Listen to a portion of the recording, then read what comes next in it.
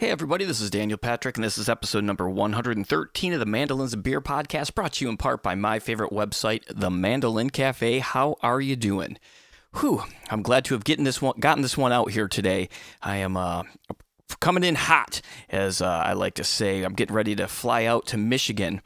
Just a reminder, my bluegrass tribute to Tom Petty is playing in Bay City, Michigan at the State Theater Friday night. And we're playing the Otis Supply, the Parliament Room in Ferndale on Saturday night.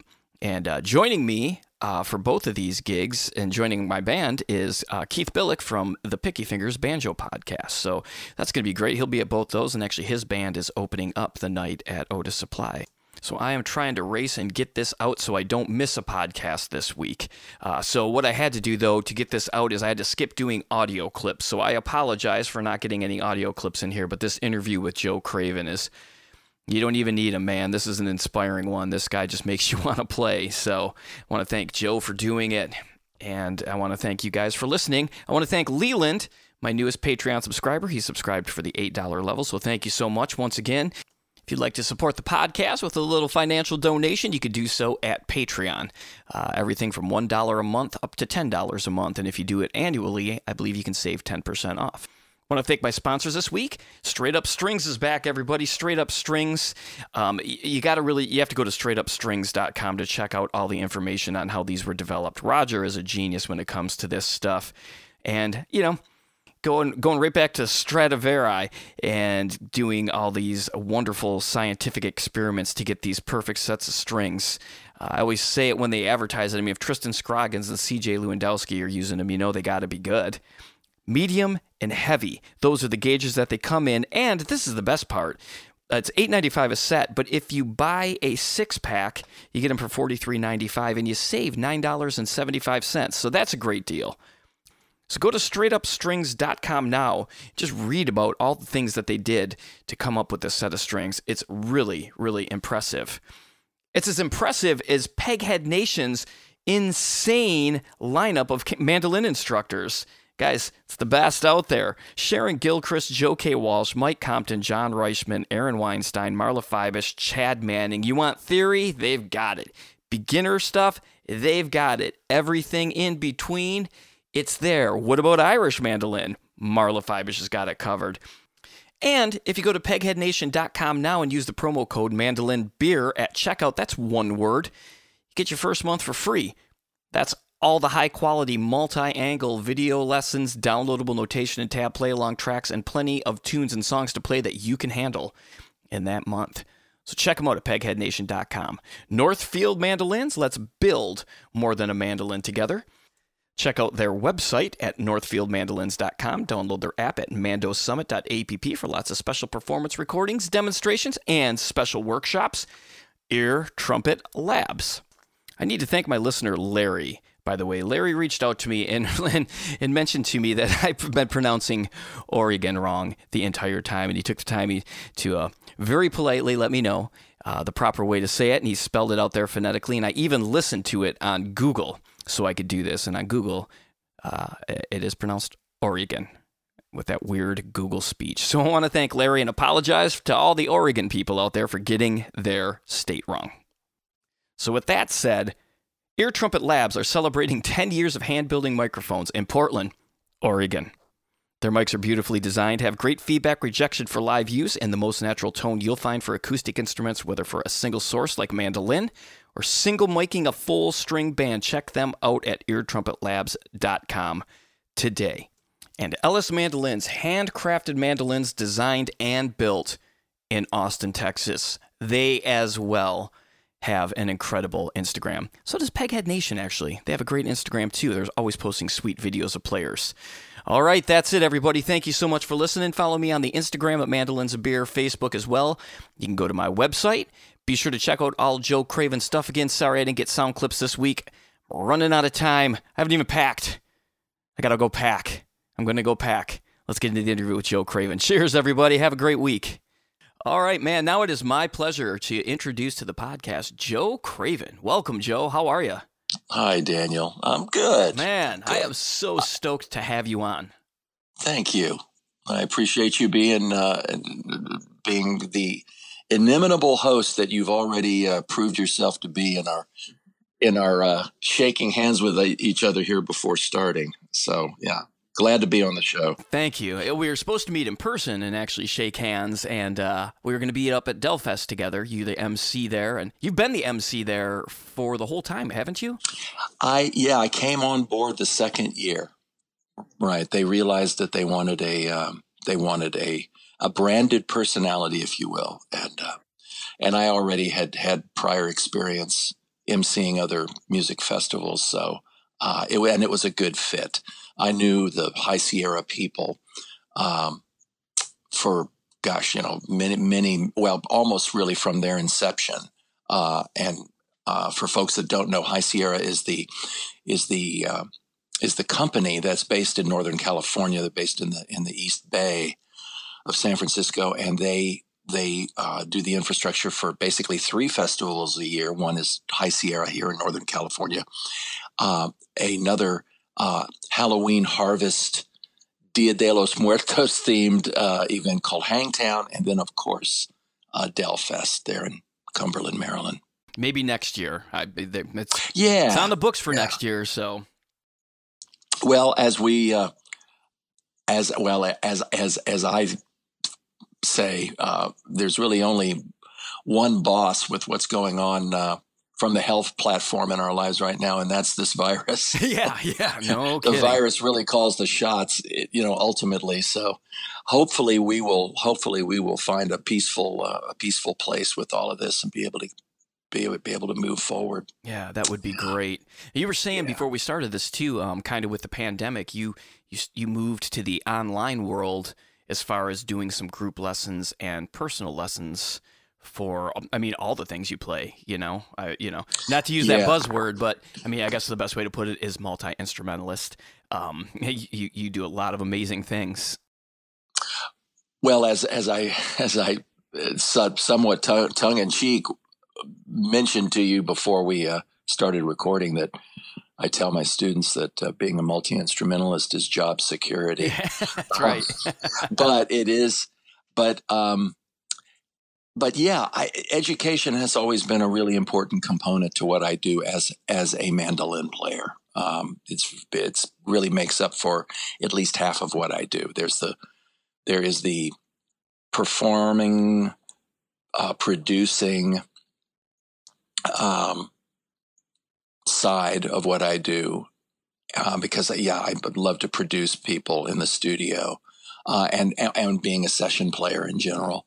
But then the other half of the mix is all things education based, empowering other people to play, and seeing how that changes your life, how it serves this bigger purpose, this bigger sense of self and sense of place.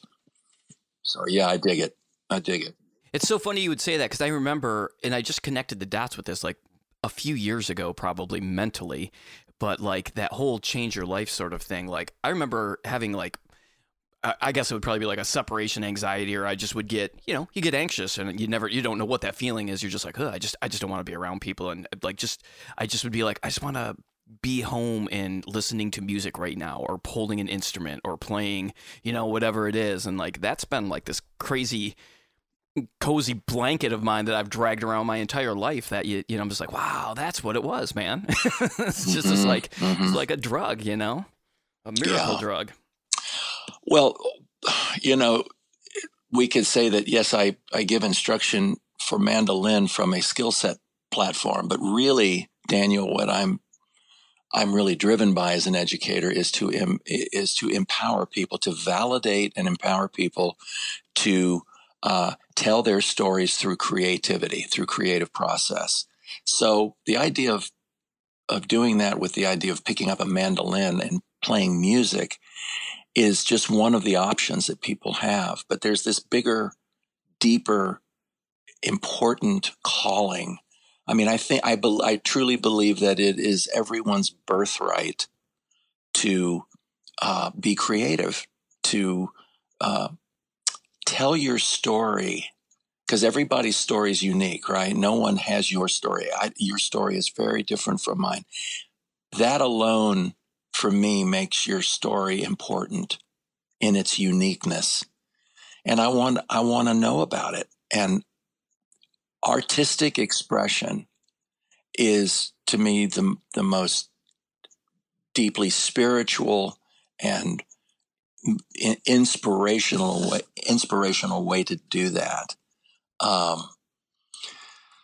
And so, yeah, that's kind of been my calling, is to say to people, you can make music, because I think that's the first big challenge. It's the first problem that people have to be able to clear.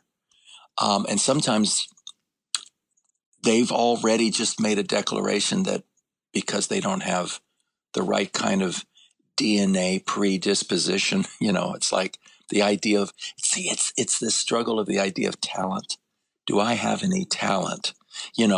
So then they look at their genetic blueprint, because there is a certain, there is arguably a certain kind of proclivity that people can have, that they inherited from, either parents, or once removed by grandparents, or right. whatever, however that works. There's no denying that, but it is absolutely not a prerequisite for people to be able to engage in creativity, whether it's a paintbrush, a camera, dancing shoes, film, or a musical instrument, or pen to paper, literature, and then some of these areas, with music making, be a mandolin player. Why not be a songwriter? Why not, or learn to sing, and maybe learn to sing because now you've picked up the mandolin and you've gotten to a place where you can play it in a fundamental way. You can strum the instrument in time and change chords in time, keep a beat, and start to be able to play simple melodies. Now you're ready to play with other people. Not that you need to do that as a solitary thing prior to that. But the idea is, yeah, now I want to get in a band. Okay, well, what about the other aspects of music to deepen your connection of playing the mandolin? Well, let's get into singing and songwriting, and then it goes from there. And then sometimes, I became a mandolin player out of starting on electric guitar and being a rocker in high school. So that learning how to play that guitar jump-started me. It got me going in the idea of playing music. That's the key. I think that's what I'm getting at here, is it's the fundamental of realizing that if you want, and it should be a choice, you can do this. And I think that's the biggest problem, is a lot of people feel like, I don't have what it takes. I wish I could do that, but no, I can't do that. Or they get what I call the slap on the heart. When they were young, they did something creative, and somebody responded to them, peers, even a teacher, which for me is criminal when that happens, to say, "Oh, honey, just here, we'll put you over here in the back, and you can just sort of lip sync along if you want." That kind of stuff, in other words, invalidating somebody's desire to want to open their mouth or take a pick in their hand and strum it. And that is something that can haunt somebody for their life, really, for the rest of their life. Actually had that happen to me. You validated what I'm talking about. I think all of us struggle with this. Things happen. It takes courage, and it takes permission, and it takes acceptance and validation. All these aspects to give someone a safe place to be able to express themselves and not be worrying about measurement. In other words, being judged or being assessed by others. And this is a very fundamental thing psychologically for all of us that have gone through education, gone through school. You you do a performance, you write a paper, you present something in front of the class. Everything has to be assessed on a grading system. So we're familiar with that, and we're also familiar with all the struggles or the difficulties that can be accompanied with that. And so when there's a feeling of evaluation that feels unjustified or feels that hurts, yeah, that's the thing that sometimes has to be liberated. It has to be reversed. And actually reversed is not really the right word, because you need to accept that. You need to take that in and accept what is bad about this. And that's the opportunity to learn from it. But sometimes you need someone else to look at you and say, you know, you have stories to tell. You can tell them. Maybe we need to create another opportunity. In other words, it's that old thing of never give up. You know, let's create another opportunity. But with me starting off by saying, I validate you. I believe in you. I know that you can tell stories. You can reveal you can become more of who you already are through expression. So let's get to work. Let's do it. And then you create this. This is where my camps come in. This is where community camps I'm a huge fan of. And we have our own camps, my family, and then I teach at other camps as well. Festivals have that same kind of platform. It's the idea of inviting people to, after the main stage music is done, and you know we've been watching all this amazing inspirational music come from people, then we go to our campsites and we make music, right? Absolutely. Or we walk around and watch other people making music, and maybe one of those, you know, one of those festival opportunities, or one of those nights at that festival, something happens where you step forward and you, at least, if nothing else, sing along, you know. And then somebody, oftentimes it can be as much as somebody just putting an instrument in your hand and showing you two chords, as much as you saying, hey, I want to do that. I want to go. In other words, it can be a self-inflicted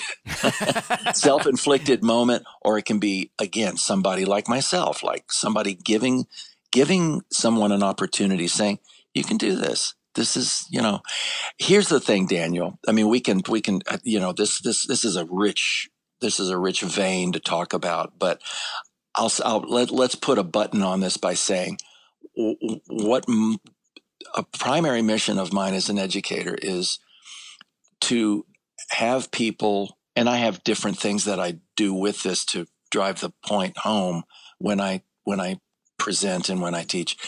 I want people to be able to, if they choose to not make music, I want them to do it because they're just not interested in it. I don't want them to say, I'm not going to make music because I can't, because I cannot.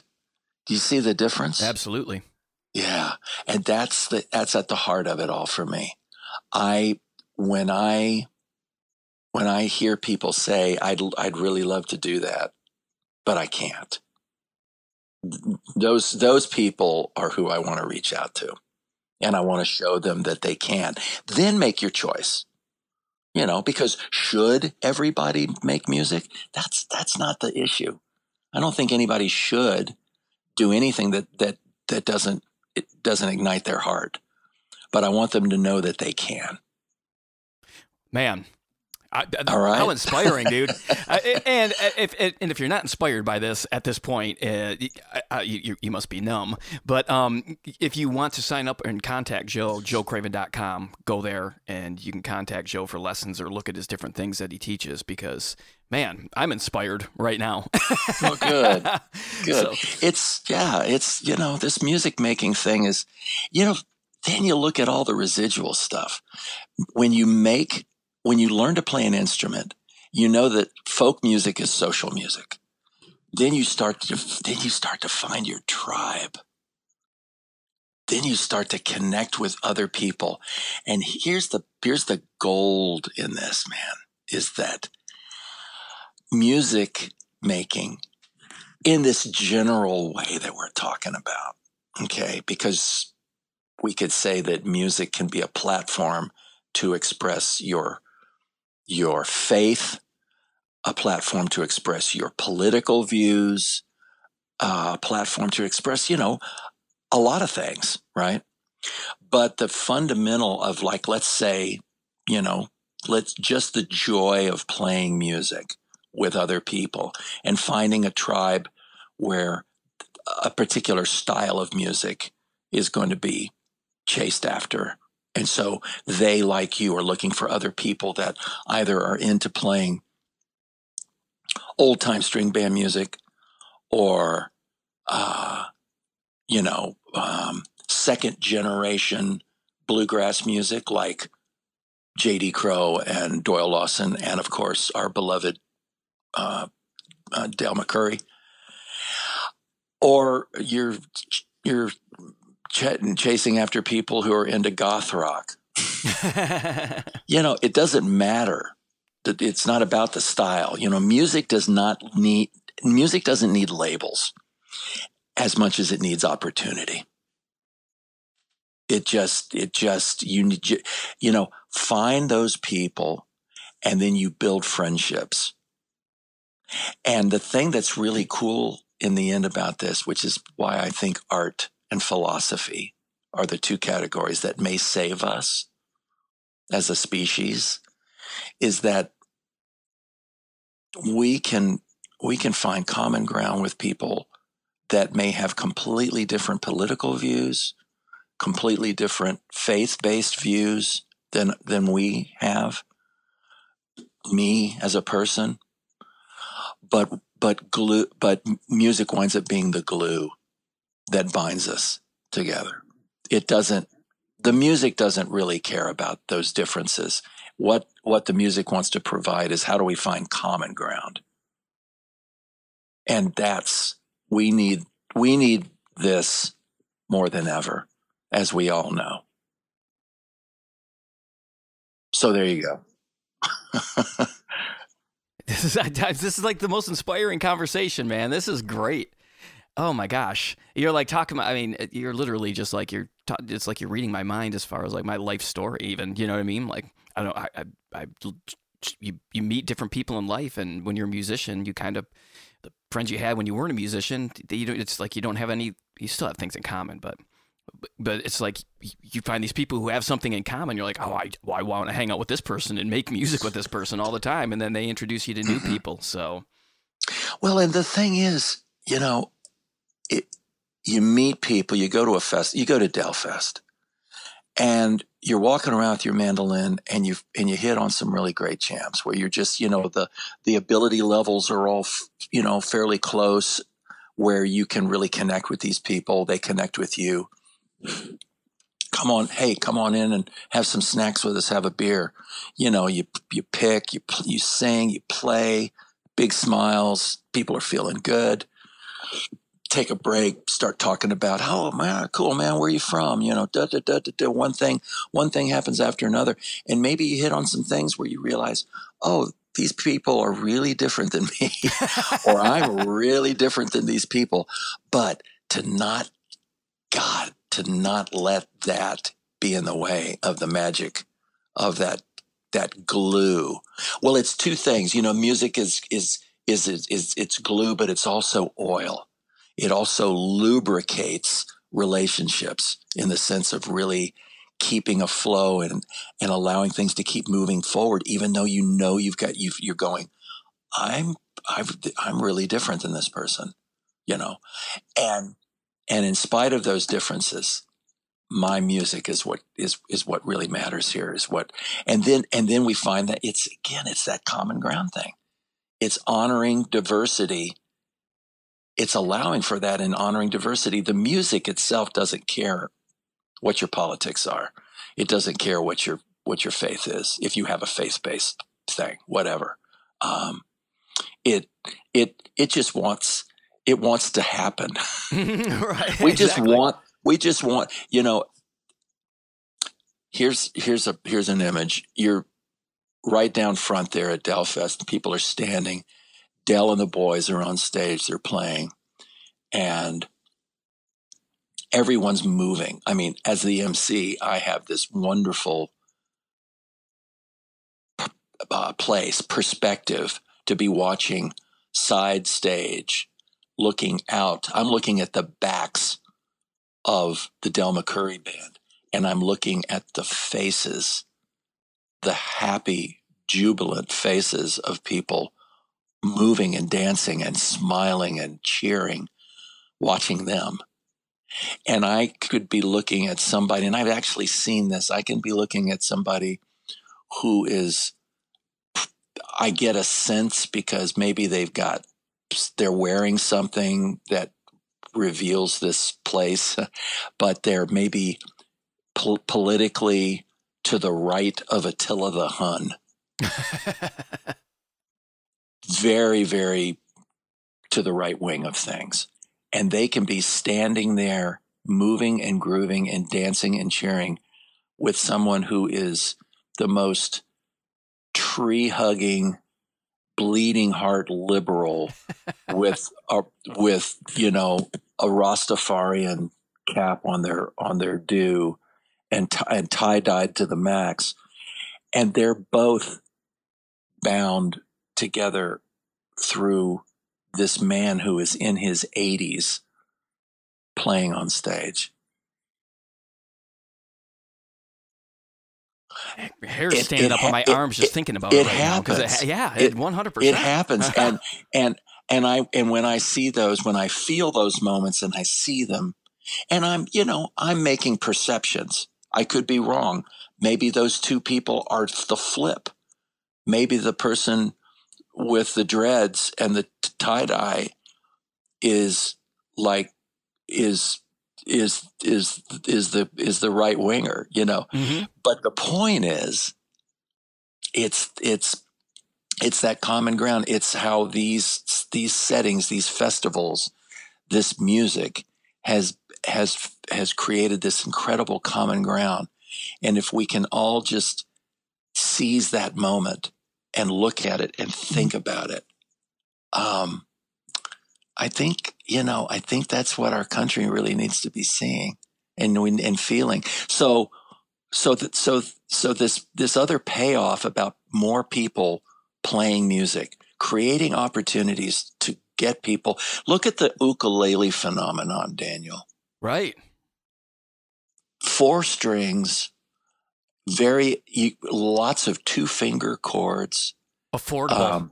affordable, affordable and portable, and how it's created all these ukulele clubs and groups. Well, and then we can look at the same thing, not perhaps with the same degree of success, but nonetheless still creating this huge tribe ultimately in the mandolin world with things like especially online things like, Mandolin Cafe and, these on-site places. And then, of course, players, you have players like, you look at, for me, looking at the phenomenon of somebody like what Chris Steele has done for the instrument. But there are, of course, so many great players that have inspired other people. Mandolin mandolin camps. Mandolin has its share too of creating this thing. But yeah, I think music may save us, and having people realize it's not just a spectator sport. Absolutely. They can be in it. Yeah. So a lot of people might know you from playing percussion. The first time I became aware of you was I got Grateful Dog. I bought the Grateful Dog movie because I just started playing mandolin, and Shady Grove was one of the first albums I purchased. I'm like, oh my gosh, there's a DVD on it. and there's this amazing percussion player that's playing with the band. And a lot of people might not realize, I mean, you spent, was it like 17 years with David Grisman playing percussion and violin and such? But you're also almost 17 years. Yeah, but you're also an incredible mandolin player. So you mentioned you were a rock guitar player at first. So what brought you to the mandolin? Well, it was an impulse buy. I saw a mandolin in a music store. And one day it was a harmony, what they called a bat wing. Yeah. Harmony. It's just actually where the scroll would normally be, like on like an F model mandolin. It looks almost like a shark fin. Actually, it's kind of comes up to a point. So it sounds like you know what I'm talking about. Absolutely. Perhaps some of the listeners do too. And harmony bat wing with a magnetic pickup on it, what they call I believe they call it a biscuit pickup, and it looked like a little electric guitar. It had block inlays on the neck, like some Mandos and some of the Gibsons.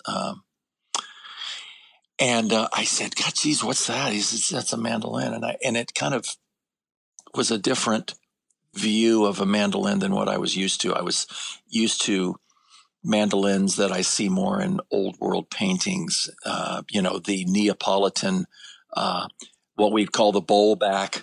The bowl back mandolin, or some people would call it the tater bug because of the alternating slats on the back, the ribs. Tater bug. Yeah. And I said, wow, I could plug it in. I said, I plugged it in. Anyway, I fell in love with it just because it was different. It was something different. So I fell in love with the instrument itself, not its connection to any style of music, which is interesting because that's not usually how it happens, I think, for a lot of people. But for me, I was just enamored with the instrument. And that began my journey of learning to play the mandolin. So I have this instrument, and I wound up getting some acoustic mandolins. Eventually, I got a Gibson A Junior, very simple one, very, affordable. Wound up buying an A3 eventually. But so here I am, an undergrad student at the University of South Carolina in Columbia, and I'm sitting between classes. I'm out there with my Mel Bay chord book learning these chords, and people would stop by and ask me if I knew fiddle tunes named after fruit. And I'm just like going, blackberry, what? Blackberry blossom? What is June apple? Well, and my answer was no. I was not connected to. So anyway, so there you go, right? So here's this association. So people that played bluegrass and pickers and old time people and all that stuff, folkies. A professor came by one day, a very fine flat top guitar player, and he invited me to a pickin' party. And he would do these things at his place outside of town. So I went to my first couple of pickin' parties, and I did not. I just like, no. I wasn't connecting with the music at all. When I was in high school, going through the rock thing, matter of fact, another little funny side note, I went to high school in Atlanta, Georgia. And I was in my class, I became good friends with another guy who was playing music, and his name was Peter Buck. Oh, wow. And after high school, he went on, of course, to great fame and success in the group REM. But we had a band. His brother Ken played bass, and we had some other buddies from our class, and we were all drawn to just playing rock. And we were listening to everything from the Kinks to the Dead. Although I was never really a Deadhead. But I got more connected with fusion. And so this is in the 70s now, fusion jazz. Boy, everything from late period Miles Davis to stuff a little more dissonant and free, like Art Ensemble of Chicago and Weather Report. But I was also into Zappa. I was also into stuff that was more kind of, um, edgy, I mean, how do you describe Zappa? Yeah, I don't know that you Very, can. very, very complex stuff. But anyway, but I finally, but I kind of stayed with this pick and party stuff, even though I didn't really connect with it. So bluegrass was like, no. but I kind of hung in there with it. And then one day, this was 1978. I'm at one of these parties, and the guy who was hosting, this was another cat, had bought a record down at the record store that day, and he put it on. It was a potluck, so we'd done some picking, and then we were sitting around eating, and this guy put on this record that he had bought, and it was the David Grisman record. I knew you were going to say it. Yeah, he had, he was hip to Grisman. Grisman had the Rounder album. Of course, he was in Old and in the Way. That was in the early 70s, so the groundwork had already been laid. We're like, okay, yeah, Grisman is this kind of West Coast hippie guy who, although he's originally from Passaic, New Jersey, but he put this record on, and I excused myself from the situation, and I went and sat down in front of the record player, just entranced, watching the needle spinning around on this licorice pizza and listening to these realistic speakers that were emitting this sound that I'd never heard before, and I became completely entranced by it. And it was the first David Grisman Quintet record, right? The guy gave me the record because he was so disappointed that it didn't, and he said that it wasn't bluegrass.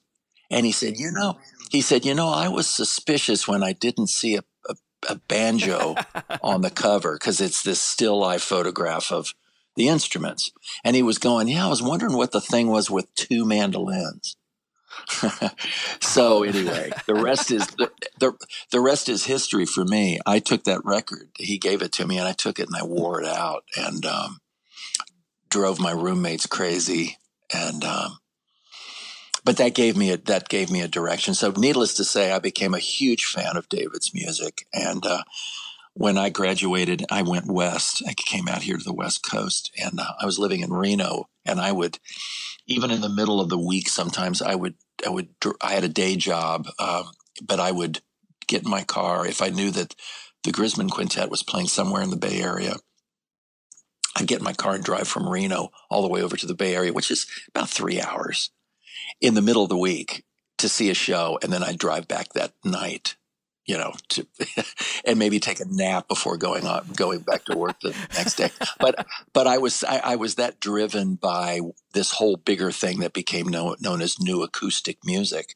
And of course, one of the components of that was David's dog music. And so to zip ahead, I eventually met David over an instrument deal. I had a beautiful mandocello, a K5 that I had actually bought at a really great price, which was something in itself to marvel at, from George Gruen in Nashville. But I needed the money, and I wasn't really playing it. And David had heard that I was, through the grapevine, that I was selling this, so he invited me over to his house. He bought the instrument, but that began a relationship that we had between us. And eventually, he realized that I played violin, I played mandolin, I played percussion. And so one day he invited me to start doing some sit-ins with him and his group. And then I got a call to join the quintet. Wow. And that was in 1989. And that was also the year that he was getting ready to launch his new record label, which was Acoustic Disc. That's it. Acoustic Disc. And it was also that fall he had reconnected with Jerry. And the rest is history. I mean, just a lot of things happened kind of all at once. It was a real pivotal year for me. So that was a lot of yakking at you. No, that's all, dude. That's an amazing story. But that's kind of, that gives you a sort of a rough timeline and kind of where I was coming from with things on, to get back to your initial question of why the mandolin, what happened with that. So it was just a serendipitous thing, just how all these things kind of fell into place. It makes a lot of sense looking like at your like the albums that you put out too. That bluegrass necessarily wasn't like the home base for you. No, and I love it though. See, the funny thing is, I didn't like it at all at first. It had to be an acquired taste for me. It wasn't like this infatuation, this thing like, oh my God, that's so great.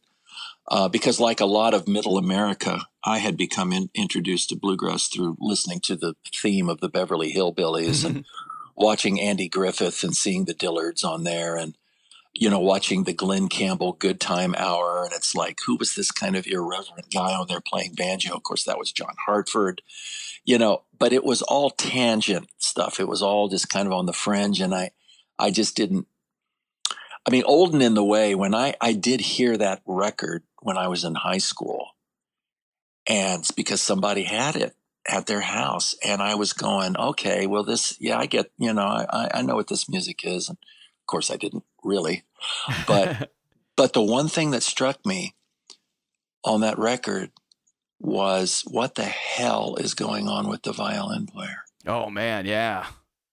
I had never heard violin playing like that before, but of course none of the rest of the world had either.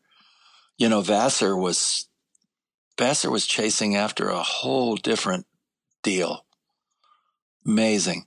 So I was enchanted by that, by what he was doing, but I still, yes, I wasn't ready for the music. The music was certainly ready for me, but I wasn't. So eventually I came around to loving bluegrass, and I played in a few bluegrass bands and stuff. This was all before David, but well, you remind me of Vassar a bit in the fact of, a great example for me, I would think anyway, is like your album Camptown, which takes these traditionally bluegrass titles and themes, but you take them to places that, until you listen to this album, I don't know that anybody would ever think that way. It's so cool and creative and original sounding. How did you approach it that way? Well, that began my music career. Branding as I call myself a reimagineer, or I do reimagined projects. So Camptown was the first example of that, and then I went on to do others, chasing after that same idea, taking styles of music that I love and cross-pollinating them, reimagining them stylistically, rhythmically, melodically, even, playing a melody and putting completely different chord substitutions under them, just that kind of stuff. I just became enchanted with that. And I did a project called Django Latino, where I took the writing of, Django covered a lot of great music, doing his own style of gypsy jazz, but he was also a really great composer. So I wanted to celebrate his compositions as well as the style by taking that stuff and looking at it through a lens of different styles of music from Latin America. I did a thing called Mojo, which was kind of a real wild thing where I brought in singing. This was the follow-up to Camptown. I wanted to do something that was celebrating old folk songs. And I play electric instruments on there. It's kind of, I tip my hat to being a rocker on some of that stuff.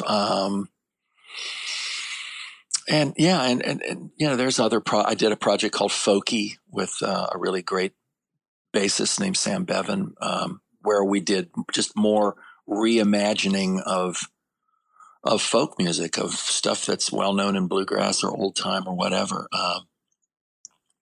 But yeah, David's music really inspired me. But then I also, at almost the same time, and so he's West Coast based, right? In the Northeast, there was almost the same time, the late 70s, there was incredibly inventive stuff going on with people like um, Matt Glazer, brilliant violinist. Another great inventive fiddler, Kenny Kosick, Andy Statman, Tony Trishka, Russ Barenberg. Barenberg put out this incredible album called Cowboy Calypso that came out kind of just shortly after the original, that first quintet record.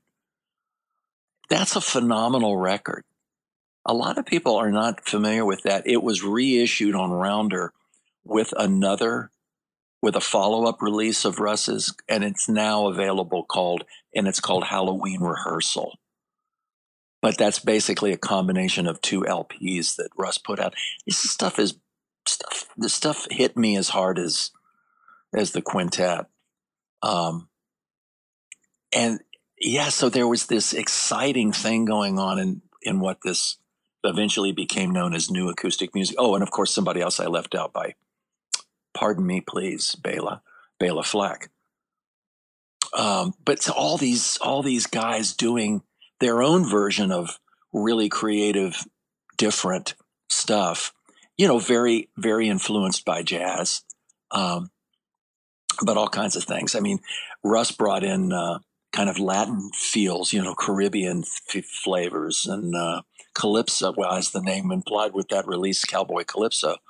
Lots of really amazing, great stuff. And I think subconsciously, that kind of reimagining of American string band music with traditionally thought of as bluegrass instruments really affected me doing things like what I did on Camptown, to bring this back around to your question. Yeah. I don't write a lot of original material, but I love to reinvent. I do have original compositions for sure, but it's so inspiring. Yeah. Did you go to school for music? Nope. Oh, no kidding. Completely self-taught. I am musically illiterate. I don't read music. I don't even relate to paper. I don't even relate to the Nashville number system. I know that's what really blows people's minds. But I do have a good ear. Yeah, no kidding. I'll tell you that. Well, I mean, I don't mean that the way it sounded. I'm proud of the fact that I learned how to play music the same way we all learned how to talk. You learned how to talk and to improvise with sounds to communicate needs or expressions, and to do it differently every time you would speak it by the time you were 4 years old. It precedes literacy. It precedes the need to read or write. Some of the greatest storytellers in human history have been people who were illiterate, who could not read or write, but could, through organized sound language, which speech and music both have in common, they could tell stories that could bring you to your knees in laughter and make you weep openly. So that's part of my work as an educator too, is to say that learning how to read music, to study theory, is great. It's incredible. However, it is not a prerequisite to making music and making really interesting music. That's important. That's an important thing. I think musical literacy is awesome, but but it is not a prerequisite. Yeah. Well, and one album of yours that I love is the Joe Craven Trio album. Oh, yeah. Dude. I mean, I love organ trios anyway. Yeah, sure, you picked up on that. That's great. Yeah. But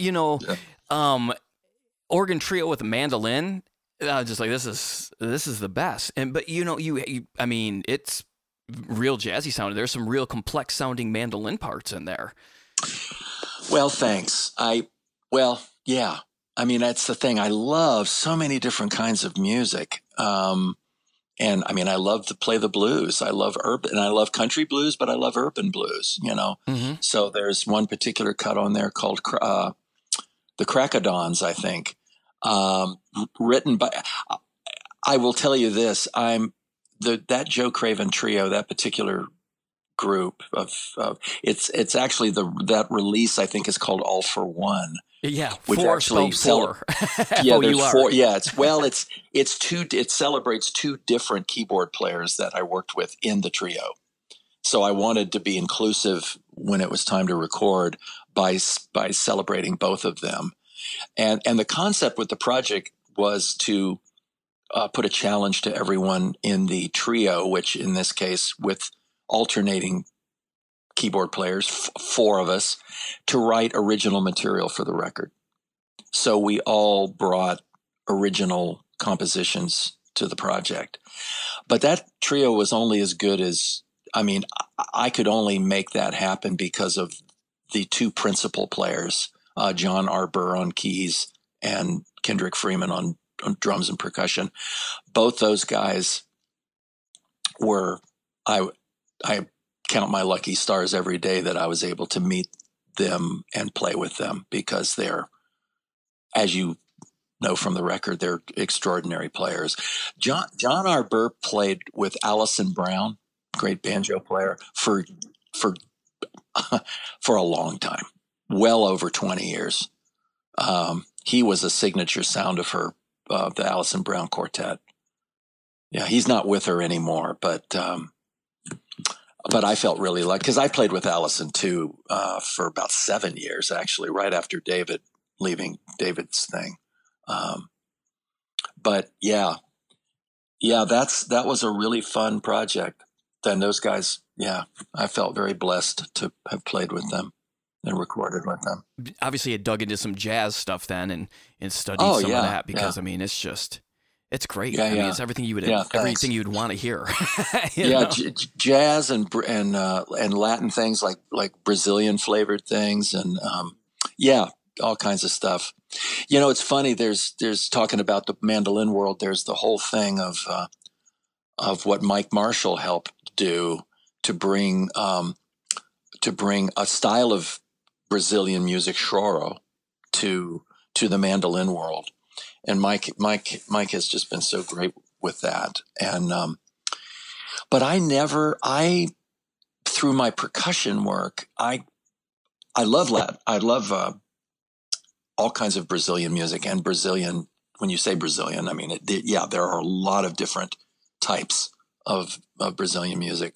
But I got really interested in Afro-Cuban music.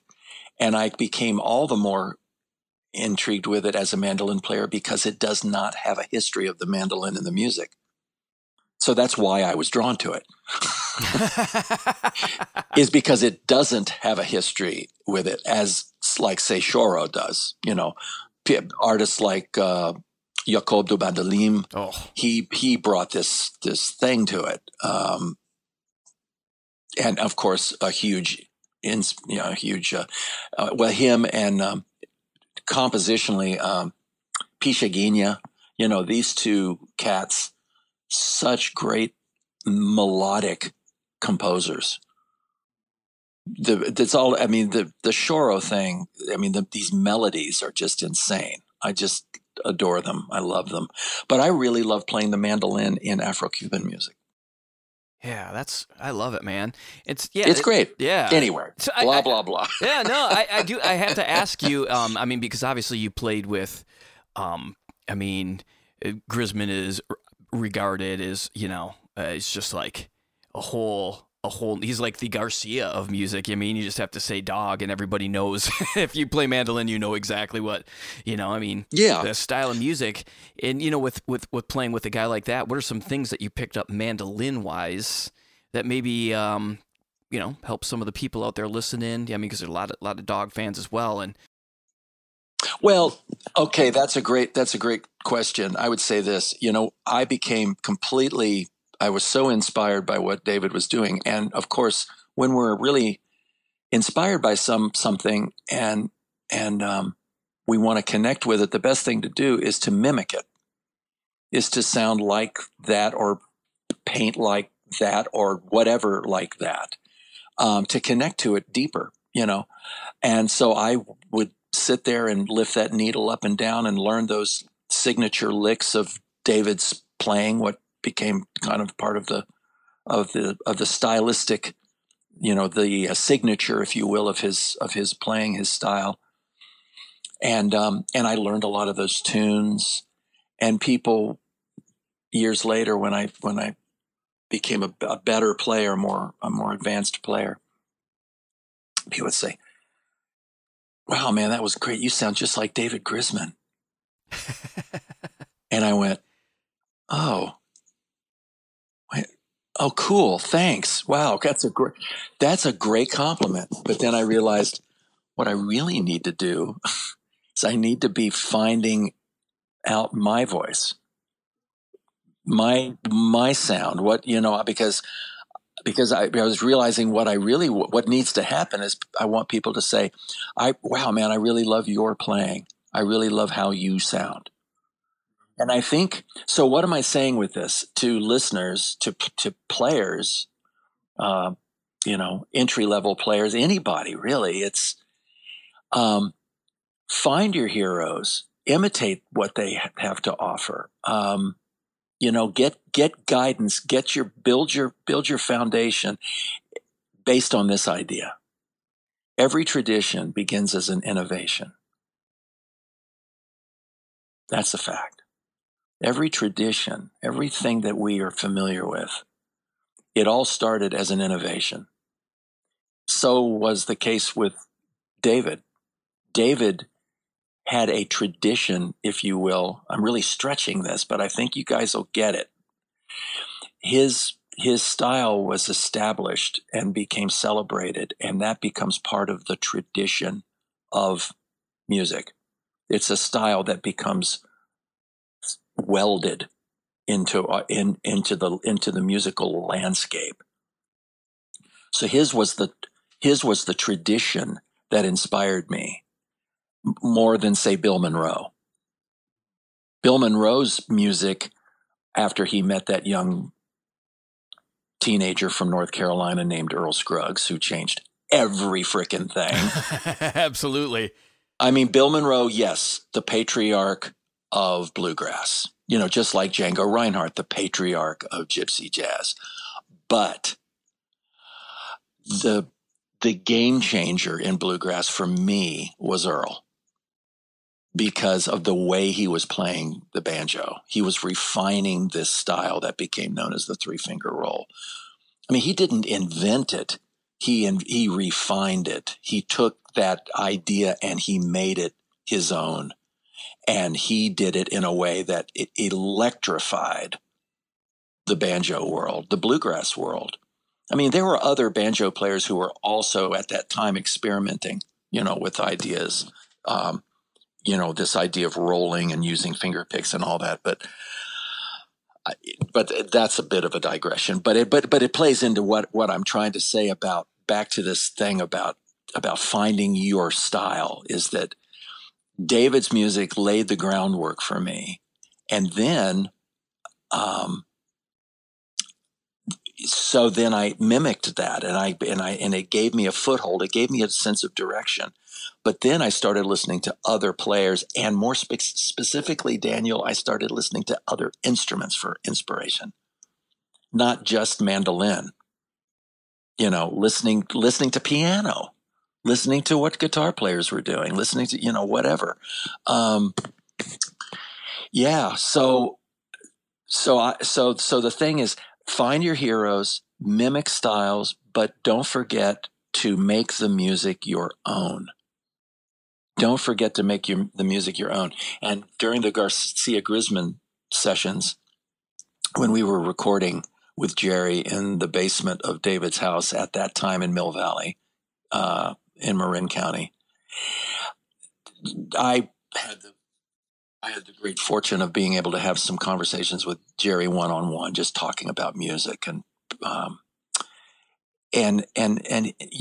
asking him questions about the phenomenon of the dead and how he he viewed all this. And um, Jerry commented that he was always flattered that there were Grateful Dead cover bands, people that were part of the Dead culture and so moved by this that they wanted to play the music themselves and live through that music that way. But Jerry said, but as is part of the process of folk process, is that ultimately making the music your own is really what you need to do. And I believe David even mentioned that to me once when he had said that Bill Monroe had said the very same thing to him, because David idolizes Bill Monroe. Yeah, and he's a great example of what you're talking about. Like, he idolizes Bill Monroe, but he doesn't. Right. But he doesn't sound like Bill Monroe because he sounds like himself. He sounds like himself, and I think that's what just to reiterate. I think he even said that was something that Bill had said to him, or he heard Bill say that you need to make the music your own. So I think that's the advice. Find things that inspire you, connect with them, let them be a preliminary roadmap, if you will, to what will become ultimately your sound. This is why I do this podcast, because everyone sounds like themselves. And like you distinctly, like, listening to all the projects, even the Garcia songbook. I mean, you reimagine these songs, but your mandolin playing, I mean, you sound like you. I mean, you can hear influences of other things, but it's just like, there's like all sorts of licks I have noted to learn because I want to add them to my, what I mean? It's just like, I want to put them in my vocabulary, and doing this podcast is talking to people, because it's not just, if everybody just listened to Bill Monroe, or if everybody just listened to Grisman, they would sound just like Grisman. It's all my favorite players and all the people who've been on this podcast. It's the stuff that they listen to besides Grisman, or besides Sam Bush, or besides Thiele, that have made them themselves. And that's what I love. I love finding this stuff out, man. This is so fantastic. Yeah, well, that's great. Well, it's great you do this, Daniel. And that you've got an audience to share this with. It's wonderful.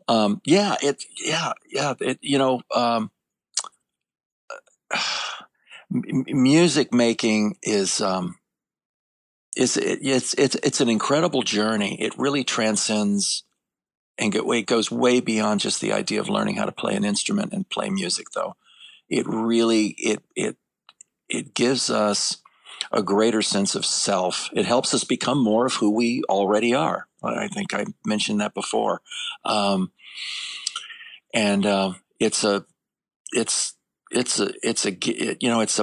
a blessing. It's a gift waiting to happen for anyone that wants it.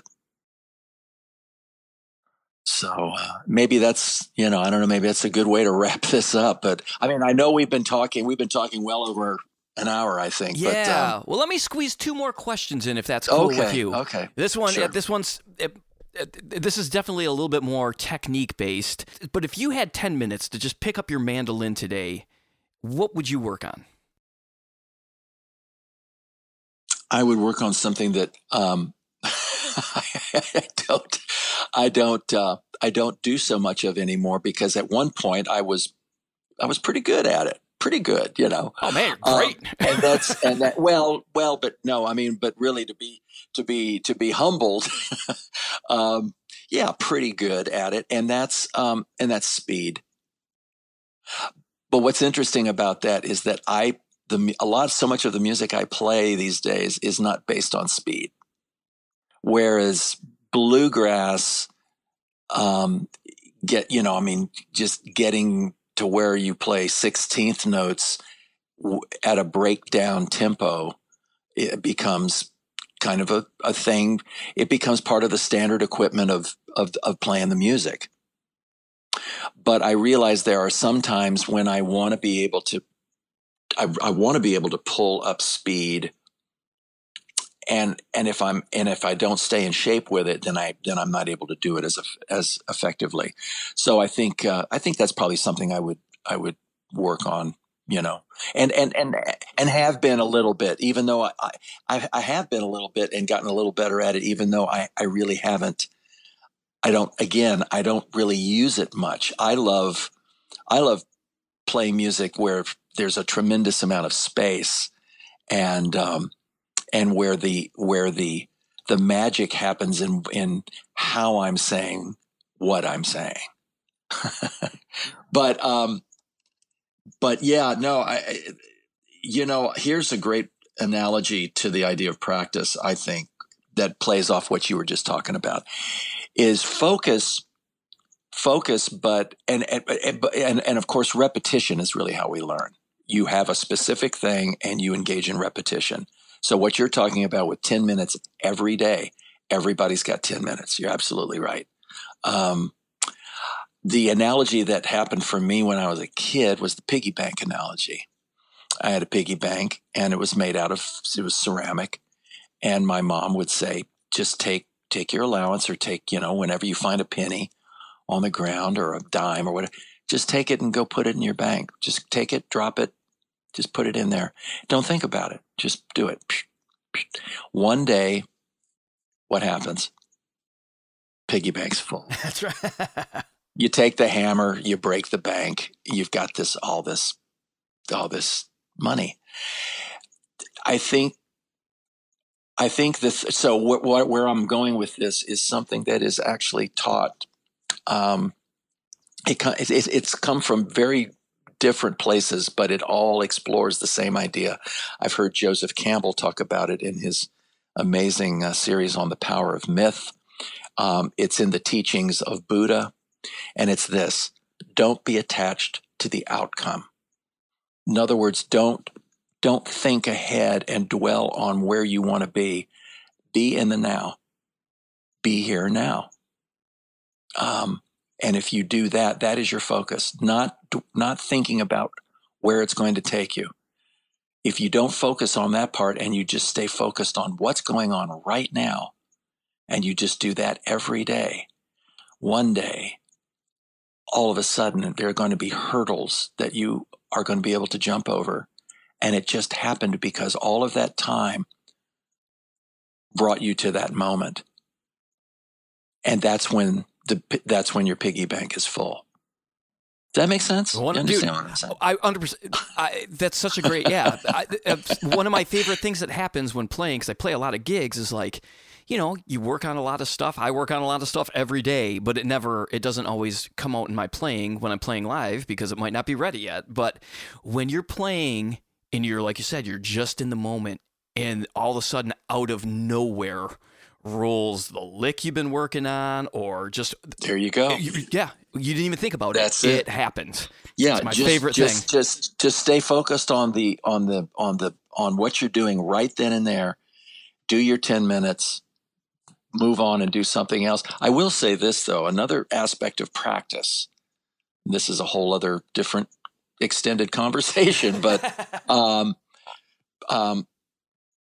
you can be practicing music by running it in your head. Sing melodies of complex tunes.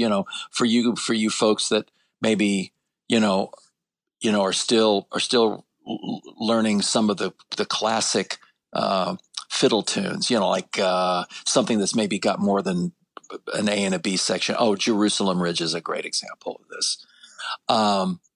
You're learning something like that. Sing that melody in your head. Sing it silently. Sing it out loud.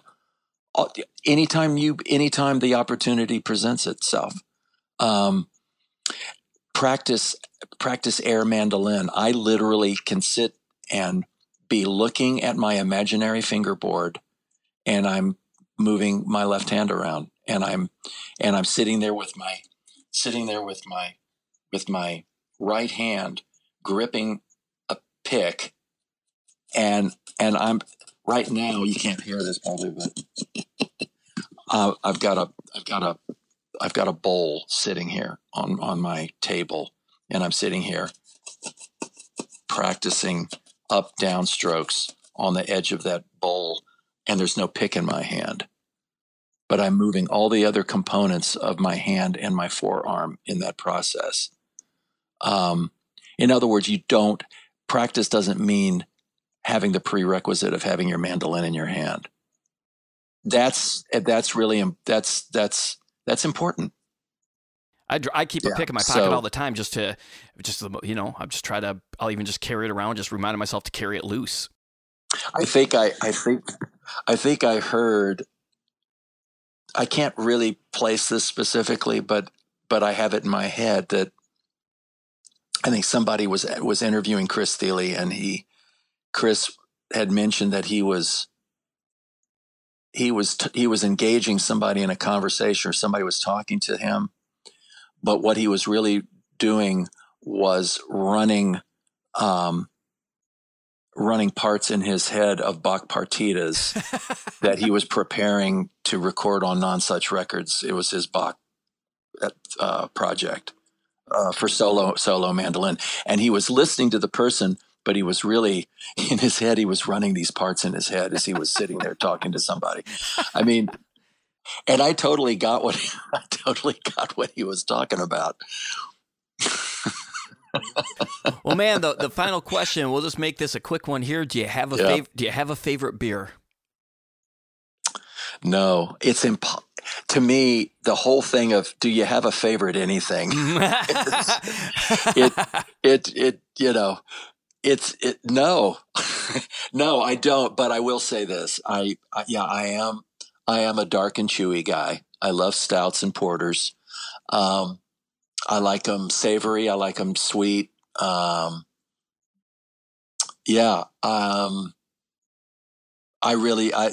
mean, that I would just say that's probably the simple, consistent answer. I mean, I'll drink porters and stouts in the middle of summer. I mean, I'm not a seasonal guy with it either. I love the complexity and the depth. I love beer and ales the way I love my coffee. Strong. Yeah. and when I mean strong, like, I mean, I like the caffeine, or sure, if you want to have an 8%, a 9%, that's cool, but it's the flavor, the taste is a big part of that. There is a stout that's brewed up on the north coast of California, out of Fort Bragg, and North Coast Brewery, and they make an Old Rasputin. Oh yeah, definitely heard of it. That's one I've been enchanted with that one for a long time. But there's a lot. There's a lot of really great porters, stouts, all of that. Yeah, man. Well, Joe, thank you so much, man. This has been just like such an inspiring conversation. I really appreciate you taking the time to do this. I know you're super busy, so it really means a lot that you took time out of your day and your schedule to do this. So thank you. Well, thanks, Daniel. Thanks for thinking of me in the first place. And I look forward to seeing you at Delfest, if not sooner. Heck yeah. There you go, everybody. Joe Craven. Thank you all so much for tuning in. If you're in Michigan, stop out and see me. State Theater in Bay City and Otis Supply, the Parliament Room in Ferndale.